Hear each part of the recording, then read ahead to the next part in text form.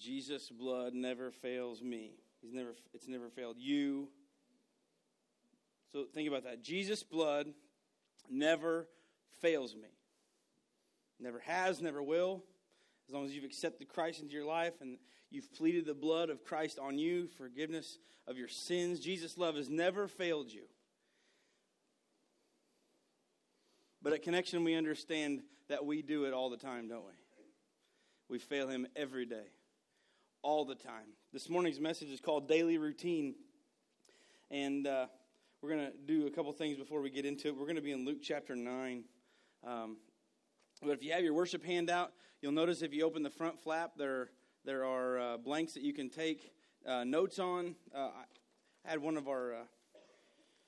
And we don't actually video everybody in here if they take notes or not, and I don't get a like printout sheet, from the lead team. Say, well, so and so was taking notes and so wasn't. Okay, we don't do that. But I was contacted by someone, younger person in our church. They said, something that caught me kind of off.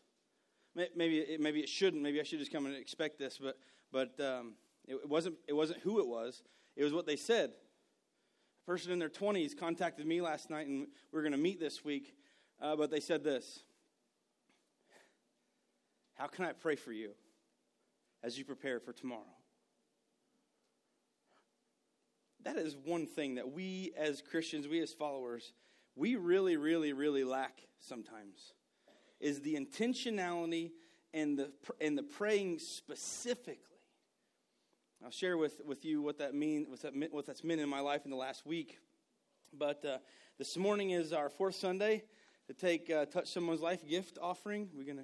We have that. A couple people are going to come forward. If you're new to Connection, this is not for you. We are going to pass along the popcorn bags because we have plenty. You guys can go ahead. We take nickels and dimes, and let me tell you something. If you are a person that say, hey, I need $10 to make a water payment, this is what I want you to do. I want you, seriously, you have my full permission and the lead team's permission. I want you to reach your hand in that bag, and if there's a piece of money that you need in there or two pieces of money that you need in there to pay a bill, I want you to take it. You're not going to hear that very often. We're not concerned about getting your money. We're concerned about letting this money be used for God's service. Yesterday, we were coming out of...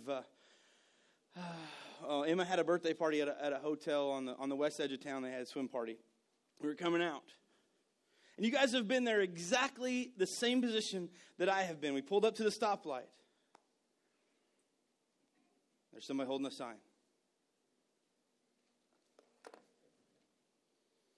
And it's very difficult in our day and age to maybe understand for sure or for us to not know if those people are really struggling. It's very difficult. Maybe you've never felt this way, but I'm telling you, this is a real struggle with me.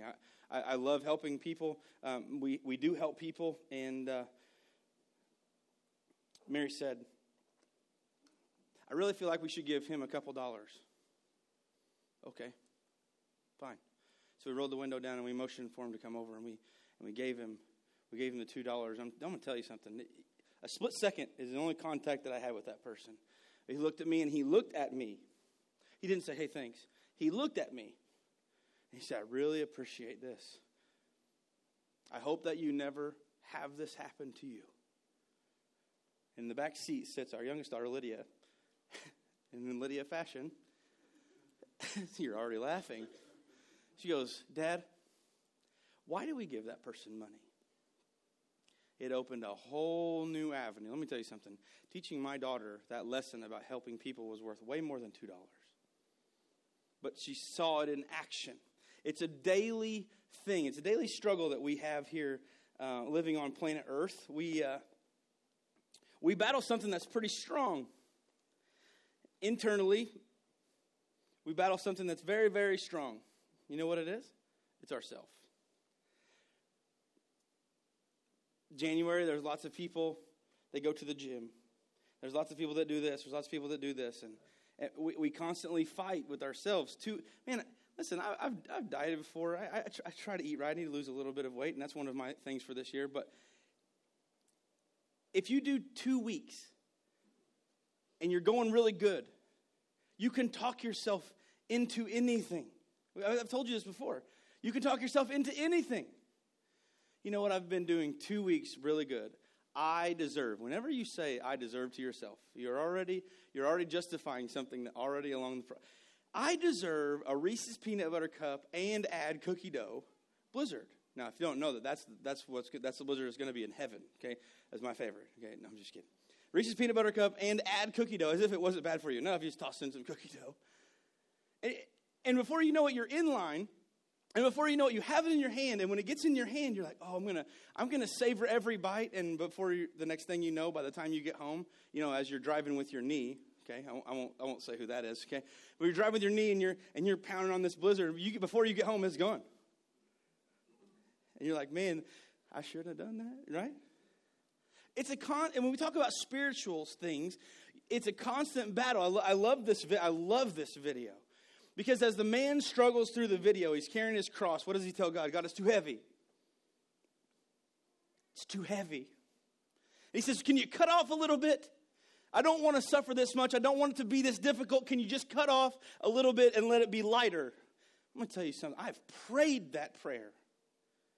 But it wasn't that God would cut off the part of my cross that I had to carry. He would strengthen me to be stronger to carry it more.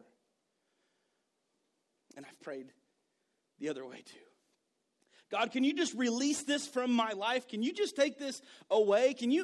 Man, this person really doesn't like me. Can you just let them like me? You imagine the disciples praying this? Imagine the disciples who all gave their life for Christ, saying, Jesus, after you leave, are you going to make it easier? And Jesus was very blunt in Luke chapter 9. He says, absolutely not. You actually have to pick up that cross every day. Spiritually, metaphorically, the disciples did not walk around the new Jerusalem after Jesus came, or the new covenant came, and they didn't walk around Jerusalem, and they did not preach while carrying crosses. Crosses were not used as jewelry in the first century. It was not there. It didn't happen. A cross today signifies beauty. Sometimes it says, I'm a believer. I'm a follower. Everybody that wears a cross is not a Christian. I'm going to put that out there. I have some Catholic friends, and they use a crucifix, and it's Jesus hanging on the cross. And listen, I'm not pushy with this, but if it's somebody that I know, I'll say this. You know that he got off of there, right? And he gave up his life on that cross. And yes, that's a picture of exactly what happened. But he didn't stay there. Thank God he didn't stay there. If he would have stayed there, you and I should just go out and do whatever we want. We should not give money. We should not come here. We should not sacrifice to do anything. We shouldn't practice any instruments. We shouldn't glorify God, because without Jesus coming, you and I don't have any hope at all. Now, I listened to 3 great preachers this week, and they encouraged us, as I was in the audience getting preached to, they encouraged us to do something. If you feel like you want to say amen, you can. Free. We're going to practice. Ready? I want to count through. I'm going to 1, 2, 3, and then you say amen. Okay? It's real easy. 1, 2, 3. Amen. Hey, sweet. That's awesome. I was with 1,200 pastors from over 6 states this week, and we gathered together for one purpose. To all take our spiritual plug-ins and to plug in. And to be fed, and to be taught, and to be loved on, and to be prayed for. There are people that you don't know and you will never meet this side of heaven that specifically prayed for some of you by name, because I gave them your name. I said, let me just write a list. One guy says, I want a list of specific names. I just began writing. And I said, after you get done with that list, just say, the rest of people at Connection, and God will cover it. I said, I can't give you all those right now. But he was so excited. I'm excited to see you this morning. I've only had half a cup of coffee. The cup was this big. No, it really wasn't. I had a half a cup of coffee. And as I came out here this morning, you know what happened to me? You know what Satan wanted to do to me today? And you're awful tired, aren't you? Yeah, I am. You got to go do this, and you got to be here early. You got to do this, you got to do this, you got to do this. You ever hear that? Just that repetitious negativity. You have to. And I said, no, I get to. I get to because there may be somebody that comes in connection, maybe more than one person that doesn't know Christ as their Savior. And maybe today is the day that the gospel clicks in their head and in their heart, and they leave a completely different person than when they came. I get to. We don't have to. Jesus, the epitome of somebody that did not have to, did. He got to. That's what he saw it as. He got to go to the cross. Listen, completely blunt and honest with you. The cross was the most hellish death anybody could ever think up in the first century. Listen, this was a time where this was almost a contest. They pulled people that believed in God. They pulled them apart. They cut limbs off. They cut fingers off. They cut tongues out. They gouged eyes out. They even put Christians who were alive and they soaked them in oil. They put them in a cage and they decided to light them on fire so they could light gardens for parties. But the crucifixion of a person was worse than that. Something that would last between 6 and 8 hours of pain, shame.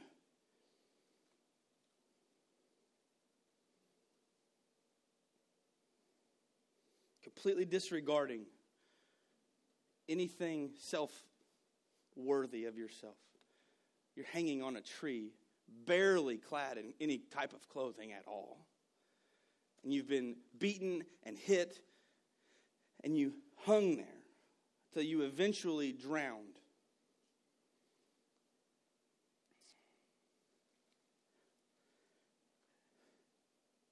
The cross is where Jesus paid for your sin. And as ugly and as nasty and as bloody and as painful as it is 1,000% necessary for you and I in order to have a relationship with God. Our sin had to be paid for. Look at the blank in your first blank in your worship handout with me. Look at this. I want to talk a little bit about this. The cross is offensive. Some people I've explained, and if you've done study on the crucifixion of the cross and what literally, physically, and anatomically happened to Christ on the cross, some people hear that story and go, "Ooh, blood, gross." It was the blood by which sets us free. It was necessary. But some people say, that's too offensive. No, that's too offensive. If you want to talk about rating the crucifixion of Christ in movie land today in 2018, it's not rated G at all. That's why the Passion of Christ was rated R with all the blood. I've seen the Passion of the Christ one time. And I don't know about you, but I was sitting in the movie theater and I found myself in such agony and pain, and I'm watching it on a screen. And the next thing I know, both of my fists are clenched like that, and I cannot stand it. And I wanted to stand up and say, "Quit hitting him.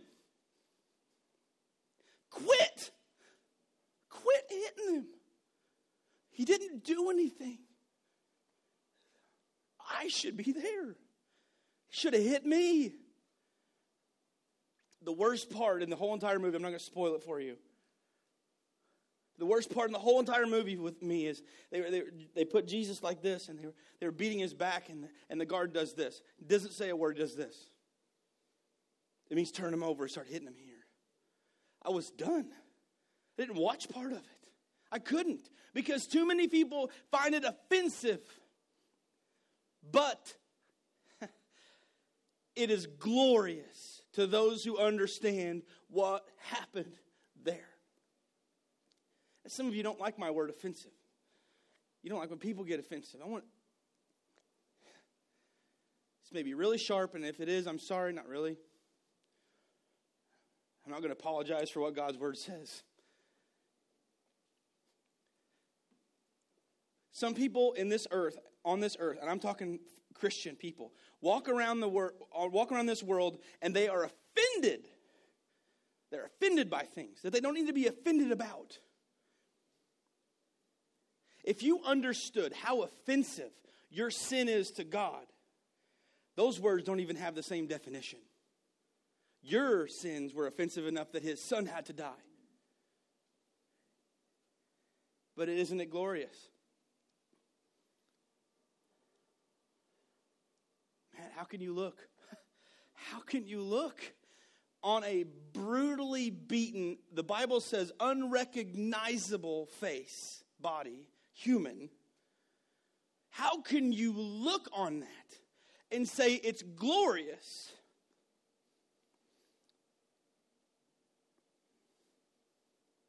Because without the shedding of his blood, I don't have a chance to inherit heaven.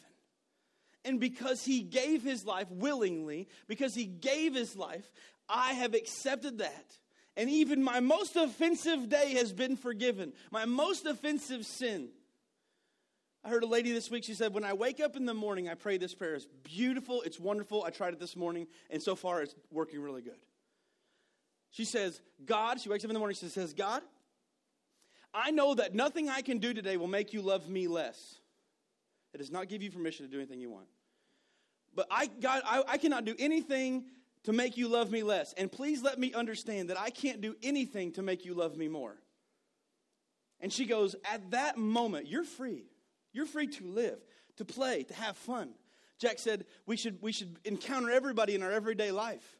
I tell you what, there's a whole lot of people that don't know Jesus that need to find some Christians that have some kind of personality other than being mad. Have fun. Good grief. You get to die on this earth and go to heaven. Is anyone here? You get to leave this, and the next breath you enter heaven. Singing, rejoicing. You just come in like a fastball. Woo! That's my Ric Flair impersonation. Anybody like wrestling? Ric Flair? Woo! 4 Horsemen, sweet. All right. Enough of Ric Flair. Ric Flair didn't go to the cross. The cross is glorious. Jesus in Scripture, in Luke chapter 9, Jesus has just done something absolutely unbelievable. Everybody that went to the Casa dinner last night, I heard that they came out of there and they were completely stuffed full. I mean, I don't want to eat anymore. Because they cooked enough food. They had leftovers. Jesus had just done the greatest fish fry in the world. He had taken the fish, he had taken the bread, and he had fed 5,000 men. Men would be who they counted. There was probably way more than that. And they finished, and the disciples, can you imagine this? He talks to the disciples, he goes, hey, go pick up the leftovers. Jesus, we literally gave them like a Lunchable. For all of them. There's not going to be anything left in them when they came back. There were baskets, right? Jesus had just performed this miracle. Then Jesus talks to Peter and he says, Peter, who do people say that I am? Some people called him a great magician. Some people called him a lunatic. Some people called him a liar, which he was falsely and wrongly accused of being blasphemous and sent to the cross. And some people, like Peter, called him Lord. Because he responds, he said, you are the Messiah. Oh my. So right after we have this huge, awesome, cool miracle, then Peter talks to him. Jesus drops this bomb. Look at verse 21 in chapter 9 on the screen or in your Bible. So before all of this started, Jesus gives instructions. Looking back, if you've read anything about the disciples, how good are they at keeping anyone for that matter? Jesus meets with the Samaritan woman at the well, right? And what does he say? You know, all these people that he heals, and he says, hey, don't say anything. What do? They run back and they're screaming, hey! Right? Anybody have kids? And they get to an age that you think that they're old enough for Christmas present surprises? Some of you are like, I have teenage kids, they're still not good at that? Okay, and I love this. I won't tell you who did it. But my dad bought my mom something for Christmas. And we made it all the way to Christmas morning. We made it all the way to Mom holding the present. And then, pooh, it's this. You ever been around that? You're like, oh, okay. Oh, it is. All right. And if you like surprises, you're like, it just makes you mad. Jesus warns his disciples not to tell anyone who he was. Why? He had just asked Peter. He just asked him, Peter, who do people say that I am? This is the reason why. The disciples were not going to understand currently at this moment in time that the Messiah, Jesus, they knew who he was, but they did not know. They didn't understand that the reason the Messiah came was not to be like King David and conquer everything, but this Messiah came to die. And they would not have understood that. No, Jesus, no, smoke him. Literally, it's what the Jewish people wanted the Messiah to come down, and they wanted to say, conquer everybody, lift us up, be the king, gold chariot wheels, everything. And Jesus came as a carpenter's son. And many people, just because.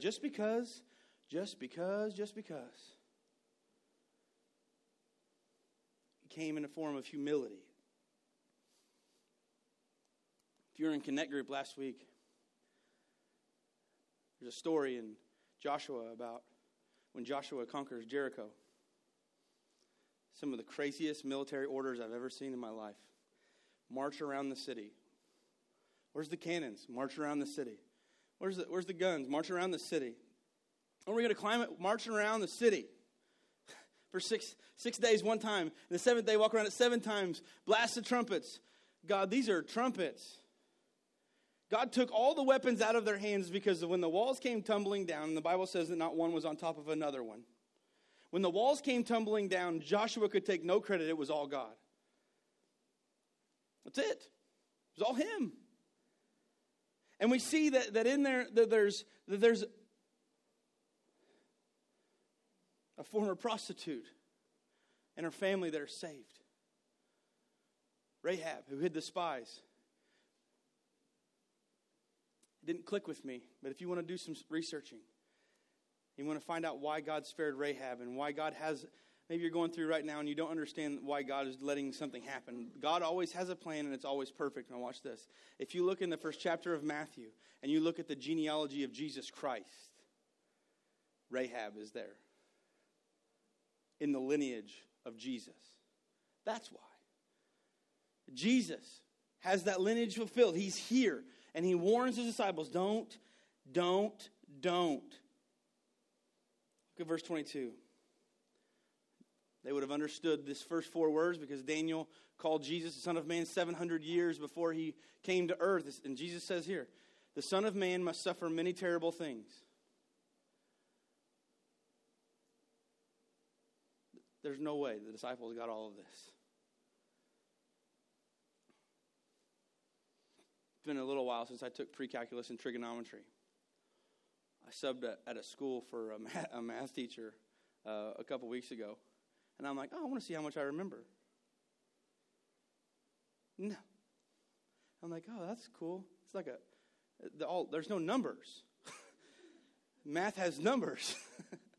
I know you have to find this, and this is a number. I'm like, no, I've completely forgot that. It would have been just like when Jesus was talking to the disciples, said he will be rejected by the elders, the leading priests, and the teachers of religious law. He will be killed, but on the 3rd day he will be raised from the dead. If you don't think that Jesus has the full knowledge of the incarnate God in his body, look at what he just says. He just calls it. Better than any game of pig you've ever played. Any bank shot, any off the ceiling, nothing. Jesus said, this is how it's going to happen. A human being couldn't do that. A human being did not have the knowledge and the mind of God. And he did. He said, this is how it's going to go down, guys. He would be the sacrificial offering. But he would be raised. Yeah, okay, he has to die. But on the 3rd day, he'll be raised again. If you look at stories of the resurrection, it clicks in their head about the 3rd day. Oh, didn't he say that? Didn't he say that on the 3rd day he was going to come up from the dead? See, when we look at the cross and what Jesus says here in the scripture, we must understand this next blank in your worship handout. Look at this. I want you to look at this very closely. Yes, there's a blank to fill in. There's a blank to fill in a word. The word confronts is not in your handout, so you write it in. The cross confronts our sin. If you're into taking notes, and if you're into looking at what God has for you this morning, I want you to underline a word that's not going to be fun for you to underline. I want you to underline our. And underneath that, I want you to write mine. my sin. The cross confronts my sin.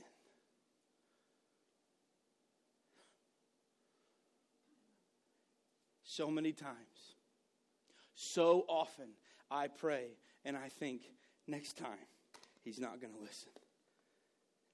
You ever been there? Next time, he's not going to listen. He's never not heard me. He doesn't go away. The cross confronts because that's where it was paid for. You and I couldn't get there. So if the cross confronts our sin and it pays for it,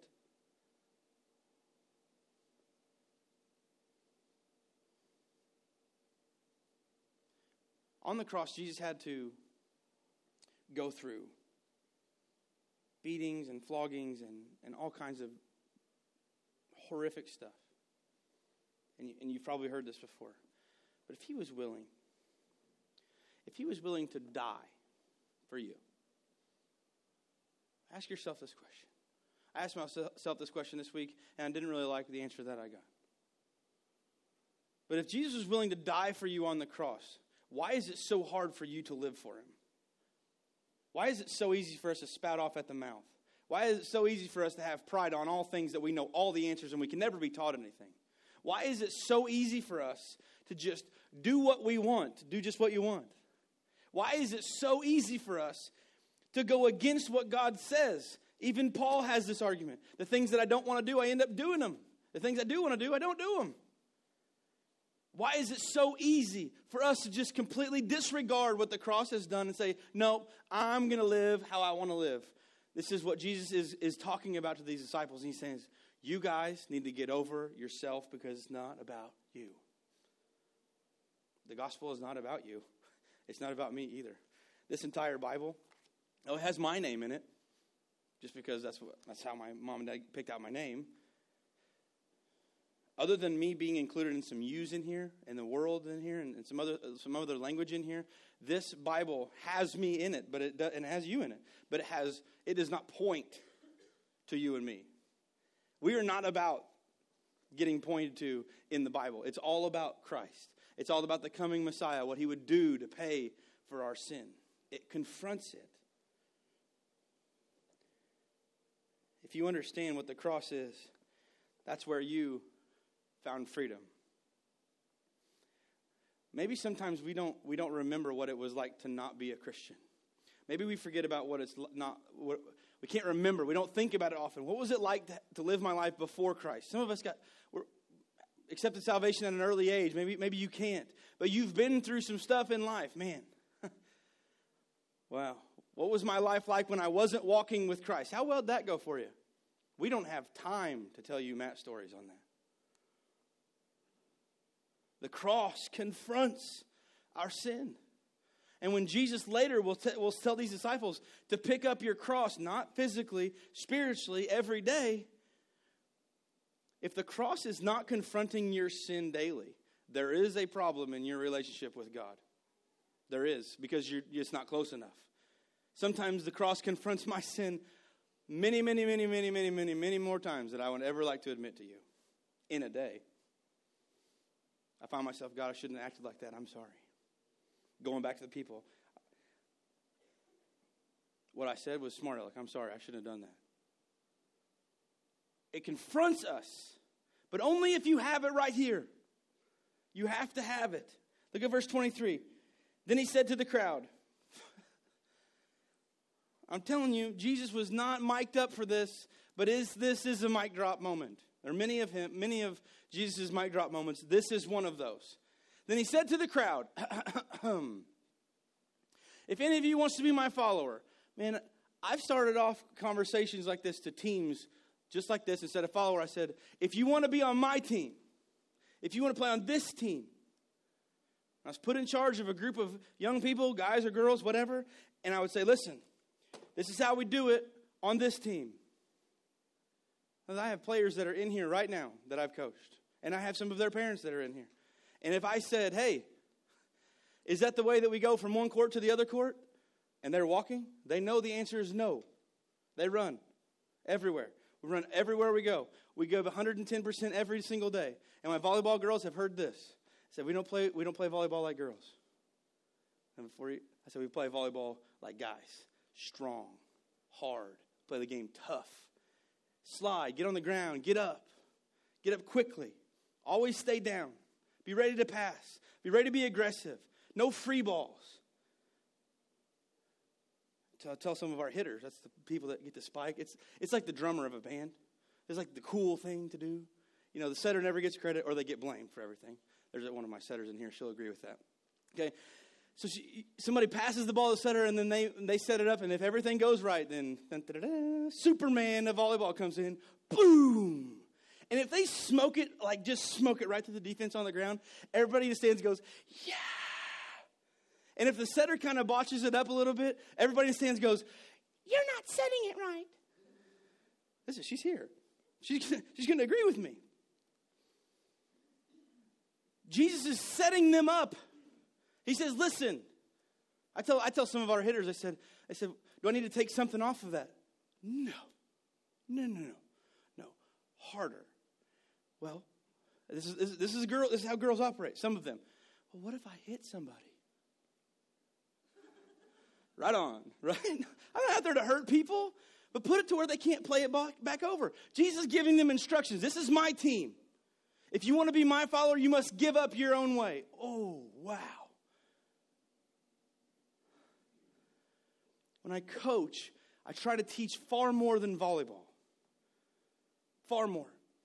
They know that I'm a pastor. They know the other coaches involved greatly at his church. They know this. So I said this. She's in here. You can check anything that I say. We had a team meeting, and I said, one of the things that I want you to do this year is teams that don't work together don't accomplish anything. So when you walk into this gym or you walk out of that locker room and you suit up and you're in your uniform or whatever, and you step onto this floor, check your attitude in the locker room. Keep your attitude off this floor. It's not about you. We're a team. We have to play together. Any successful team, Olney Junior High just completed an undefeated junior high season in girls basketball, won a state championship yesterday. Never got beat. I guarantee you, if you ask them, there's not one player said, it was all me. If they say that, I'm going to be really honest, they're lying. It's not about them. It wasn't about individuals. Jesus is saying, if you want to be on my team, he's the coach. Now, I know that some of these people, not my players, some players I've seen in summer leagues, they want to. I don't play second base. I'm sorry, what did you say? I don't play second base. My mom and dad says I'm a shortstop. Sounds like you're going to right field on my team. You're not going to tell me what you're going to do, but wait, before you laugh, we stand on the field playing for God, and God says, I want you to do this. You go, no, I'm far more suited to do what I like to do. And he goes, this is not how we roll. I don't like to hear that either.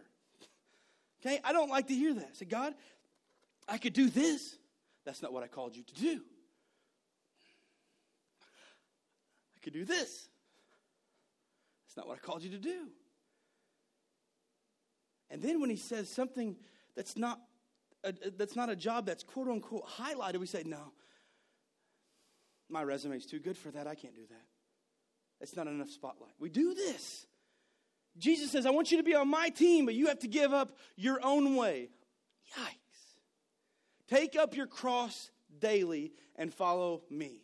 Paul reiterates, and he goes back to the cross daily, and I have to die to myself every day. And we're talking about us becoming less and Christ becoming more. And let me tell you something, it doesn't happen unless you confront your sin daily, multiple times during the day. Do you know what this world would look like if Christians owned up to when they messed up and then they went to apologize? There would be far more people entering into the kingdom of heaven after their death. I'm just going to tell you that. They would see a real live faith. They would see a faith that's living, that God's always working on us. In verse 24, it says, if you try to hang on to your life, you'll lose it. I want to do what I want, Jesus. I want to do what I want. The translation of lose it means you're not going to have any effect on the kingdom. Or if you choose your own path of salvation without Christ, you're going to inherit hell. That's it. There is nothing else. But if you give up your life, I don't want to do that. Do you? How many people woke up this morning and said, God, I'll do anything. Anything's a key word. I'll do anything that you want me to do today. You may have said it. But when it comes down to it, God says, hey, you said anything. Yeah, but I'm more cut out to be a shortstop. I didn't know you were going to ask me to do this. If you try to hang on to your life, you'll use it. But if you give up your life for my sake, you will save it. Giving up your life for my sake, Jesus' sake, is this. It's inconvenient. It's painful.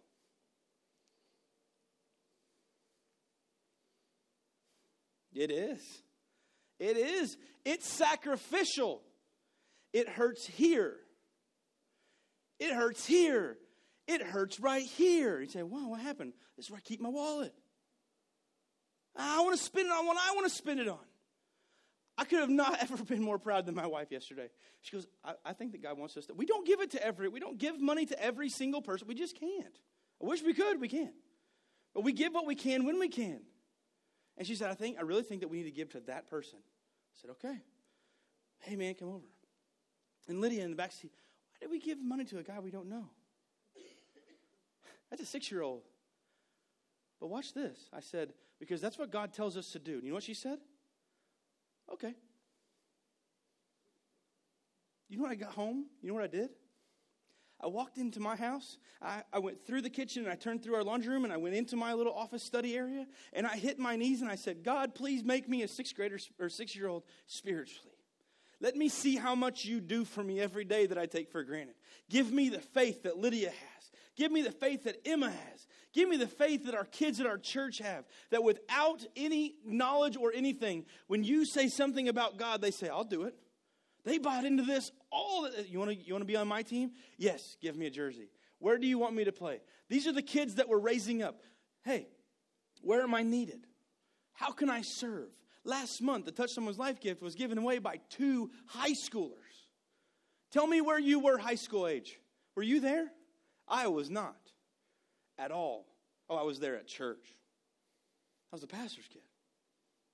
I have to uphold my reputation. It lasted about 3 hours a week. 4 if I had to go to youth group on Wednesday, which I always had to go. I was voluntold to go. I'm so thankful for that. If you try to hang on to your life, you will lose it. But if you give up your life for my sake, you will save it. When God has ever moved, my wife and I, to give to someone, be it financially or food or something, let me tell you something. When he has moved, and I have asked this, God would move in our life, and he said, I really think that we would just get this pull. We can meet this need. And I would tell Mary, and she goes, good night. That's a lot of money. I don't know if you've seen our budget lately, which I had. She goes, that's a lot of money. And I said, but I really think that God is calling us to do this. Do you know that not one time we have ever given because God has told us to give and we felt like we got cheated? Not one time. Not once. And in fact, we haven't received the monetarily blessings back, but I'm telling you, when you give, just test them. God says test them. Do it. In verse 25, he goes on. And what do you benefit if you gain the whole world, but you are yourself lost or destroyed? He who dies with the most toys wins, is what it said on the No Fear t-shirt in about 1996. Anybody remember No Fear t-shirts? Okay, they're awesome. They're just awesome. It was the coolest shirts you could have on. And it said, he who dies with the most toys wins. This is what the Bible says. He who dies with the most toys still dies. What'd you do with your money? When you leave this earth, this is a question I ask myself all the time. I said, what will they say at my funeral? I want to live my life on this world so the preacher doesn't have to lie at my funeral. Oh, Matt was a great man. And the people that are sitting in the front row go, no, he wasn't.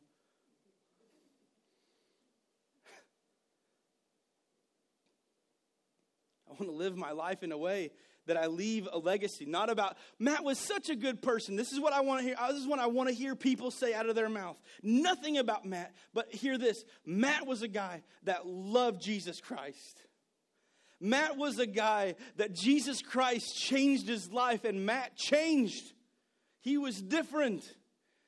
Matt picked up his cross as often as he could.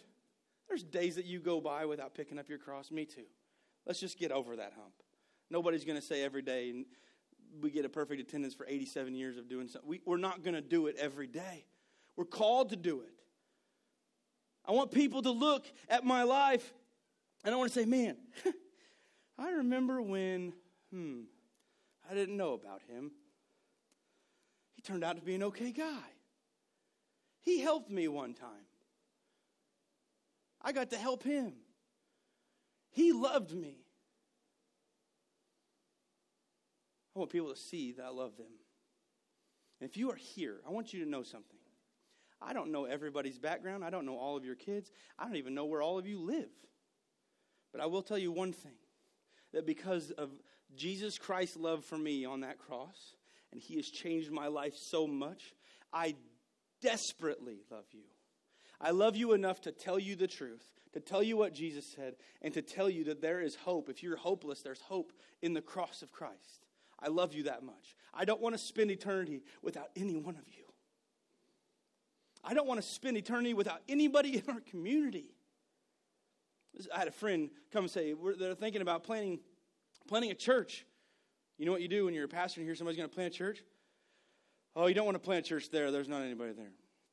Because they're your people that they're going to plant by, right?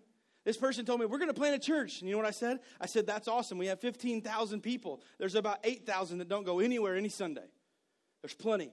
If everybody in Mount Vernon decided to go to church, we do not have room for all of them. We do not. If everybody came over from Wayne City and Blueford and everybody started coming to any church, we do not have room. Old-fashioned tents in the parking lot is what would happen, and you still don't have the parking for everybody.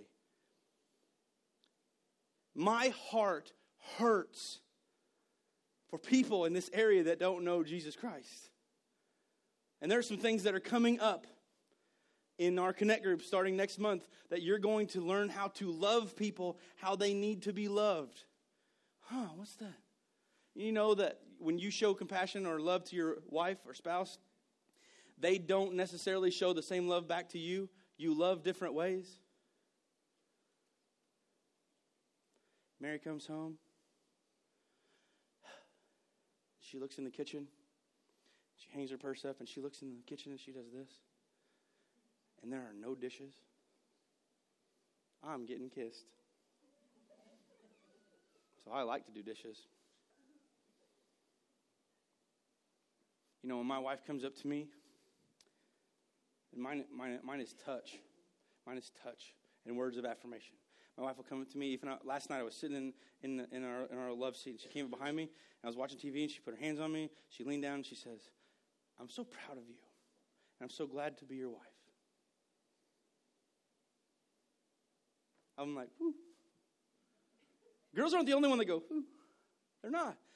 So if we are compassionate and we're passionate about the people in our community, why shouldn't we study on how to love them? Don't miss it. Get into a Connect group. If you don't want to go to somebody's house, come here on Wednesdays. Come here on Wednesdays. Okay? They're in the book. We do not have, or in the handout. We don't have them this week.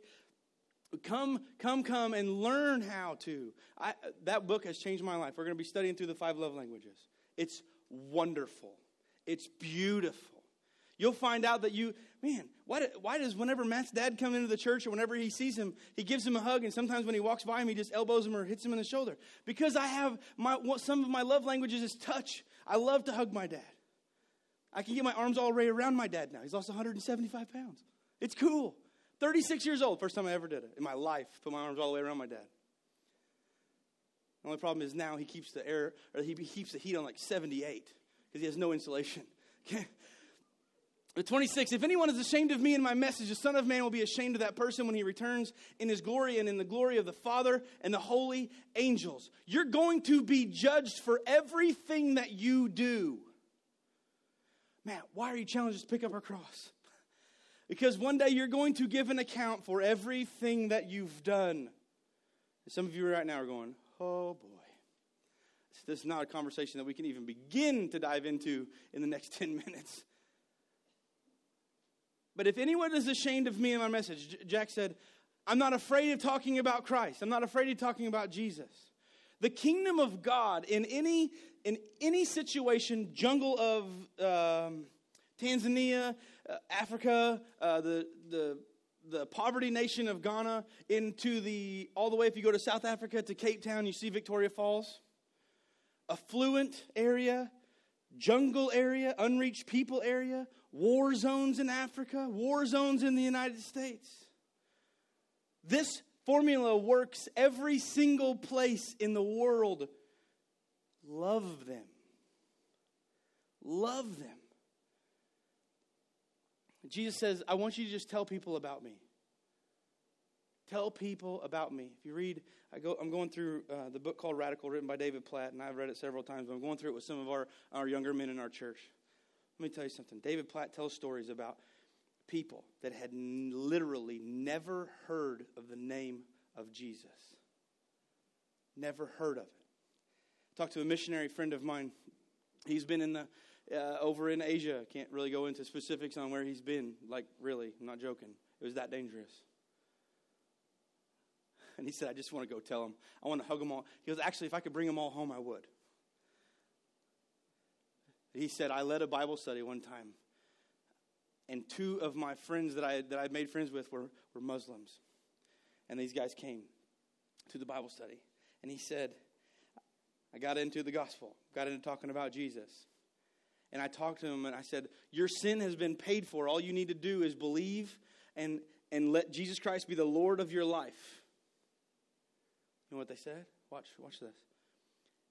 It sounds too easy. It is easy. You don't have to endure the cross. You don't have to live the life to do the eightfold path. You don't have to try to work to a life that equals nirvana. You don't have to do all these different things of these world religions. We're the only religion in the entire world where the Creator dies for the creation. And then these Muslim guys go, it's too easy.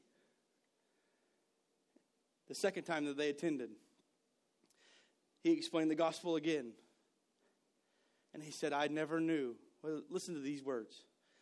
One of the Muslim guy goes, I never knew that I was loved that much by somebody that I didn't know. And both of those guys accepted Christ. By the way, after they do that, they're completely disowned from their family. There's a price to believing in Christ. It goes on.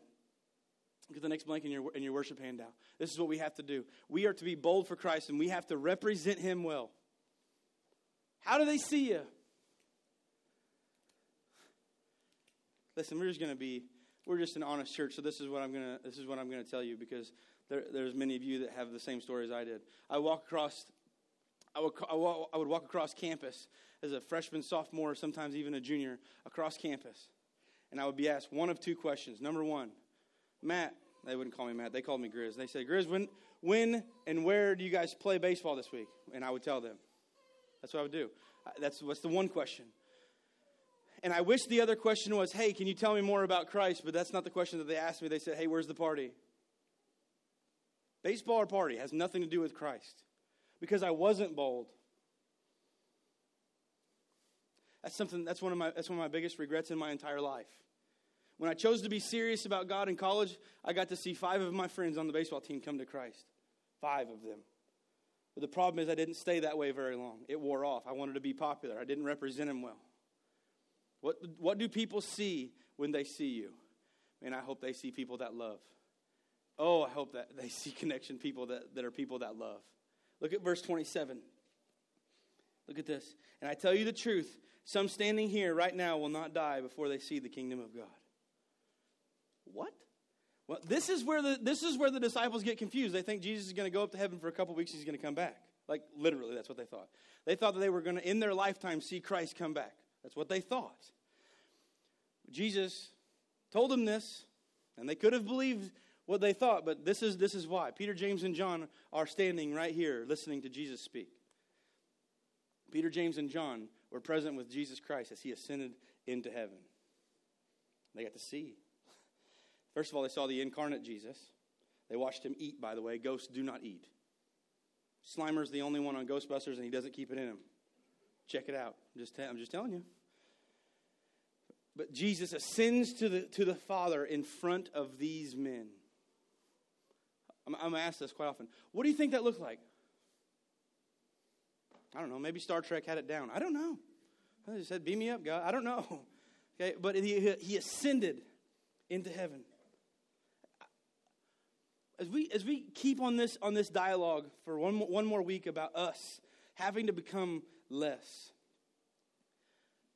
can we just get to the truth that we have to? Our lives are too short. Some of us in this room, some of you have grandkids, and you thought, how in the world does that happen? Some of you have kids that are in high school, and you would swear that last week they were starting the 3rd grade. There is no way possible that I have a 4th grader and a 1st grader. Some of you feel the same way about my kids because you were here at Connection whenever we started. Mary and I didn't even have kids. Now we have these kids that are getting older, and I used to be like, man, whatever age my dad was, I'm like, that's a long way away, right?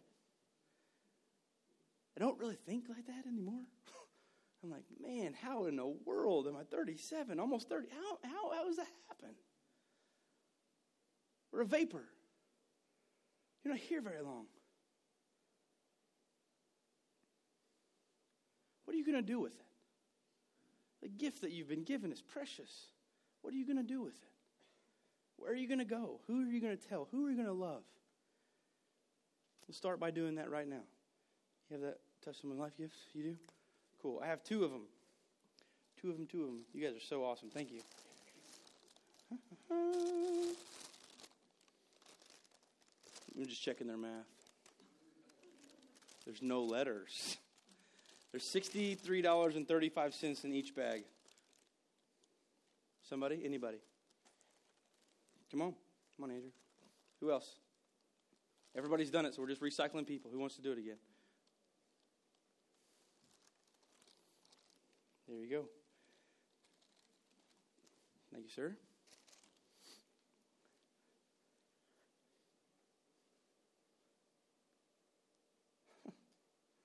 Another high schooler.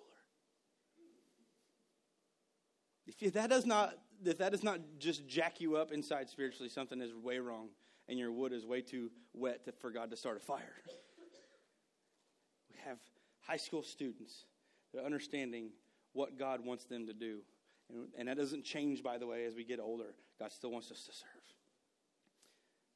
Let's pray. God, we thank you so much.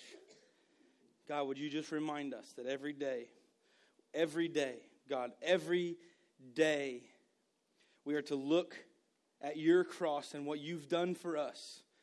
And God, that our lives should reflect that love to other people. So when other people see us, they see a changed person. We become magnetic for your kingdom. It's not about us, God. Would you seriously, God, would you come into our minds and our hearts, and God, would you help us to seek you more regularly than we do? God, can we daily seek to ask a question, not, God, what do you want me to do today? But God, who can I share your love with? We love you, God. We thank you so much for the cross of Christ on which the payment for our sin was paid. And we love you.